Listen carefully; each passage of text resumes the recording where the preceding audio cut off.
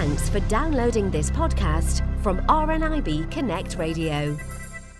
Now it's that time of week again. It's time to take a look at the social media trends of the week with the very trendy Linda Raskin. How are you, Mrs.? Oh, I'm so trendy. I'm down with the kids, you know. Yeah, for an oldie. Hey, that's enough. Stop it. Hey. Yeah. How you been this week?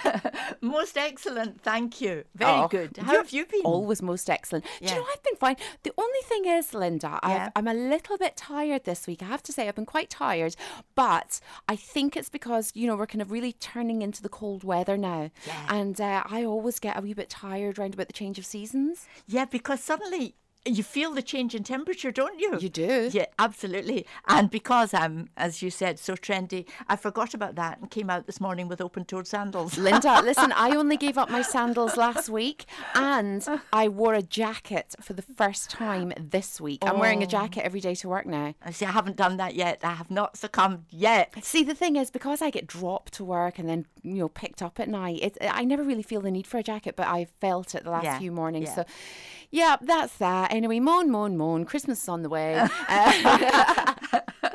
Halloween first. Oh, yes, and bonfire night. Yes, So, yeah, yes. we've got a while to go.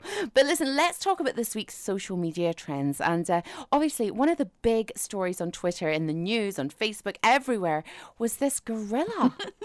Yeah, and Kate Jackson tweeted long ago, every mum sympathises with the keeper who had to calm Kumbuko after 5 litres of squash. This comes after news came out that London Zoo's escaped gorilla drank 5 litres of undiluted squash. And UK News say that Kumbuko, the gorilla, truly lived every toddler's dream, spending his brief afternoon of freedom drinking undiluted blackcurrant squash. Oh, can you imagine the mess, though? Oh. The aftermath. Oh, it's hideous. I mean, you're not supposed to drink these drinks undiluted for a reason. They go right through you, apparently. Do you know, my little grandson, Callum, insists and begs and pleads for me to give him undiluted squash, which I will not do. But he can't understand it. He says, but there's no taste when you put water in it. So maybe the gorilla had the same feeling. See, I like it with just a little hint of taste. Oh, you need taste, but 5 litres of undiluted squash. Oh. No, I think, you know, I think you'll be sitting on the pan for a while.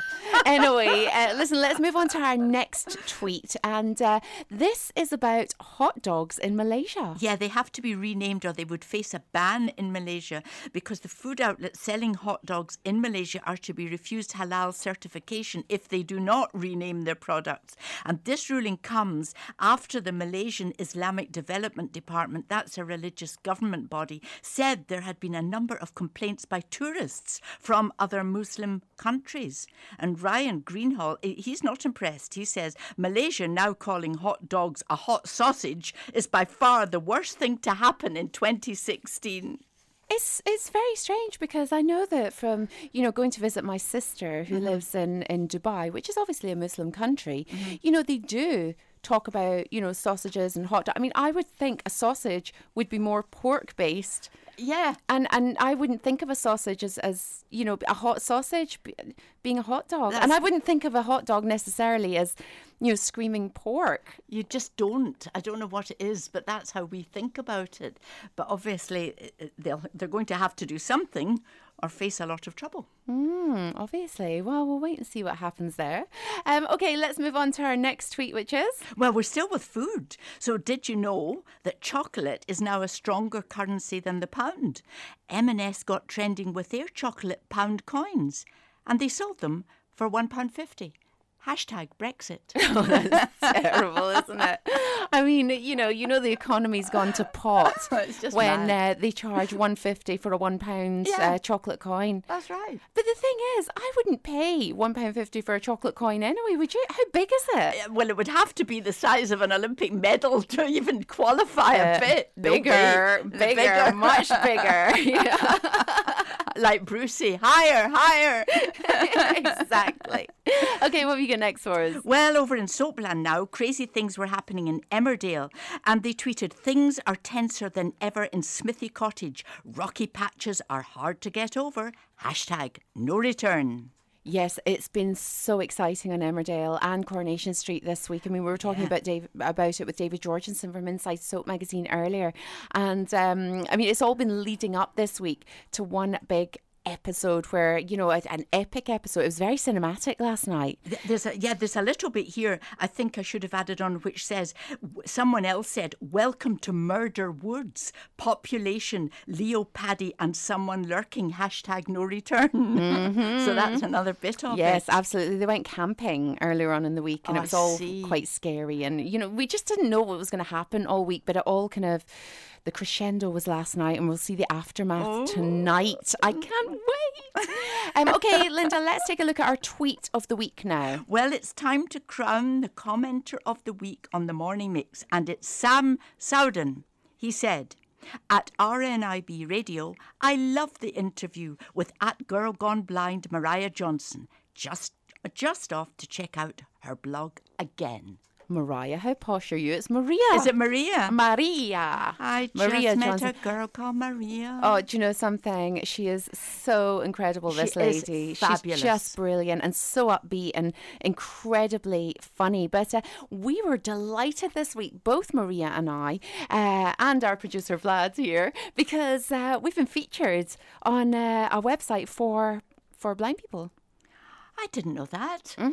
Yes. Where? How do Vlad, what's it we called? find it? Bellow Collective. Bellow Collective. And apparently it's a website that features top podcasts for blind and partially sighted people. It's for blind and partially sighted people. For everyone. Oh, it's for everyone.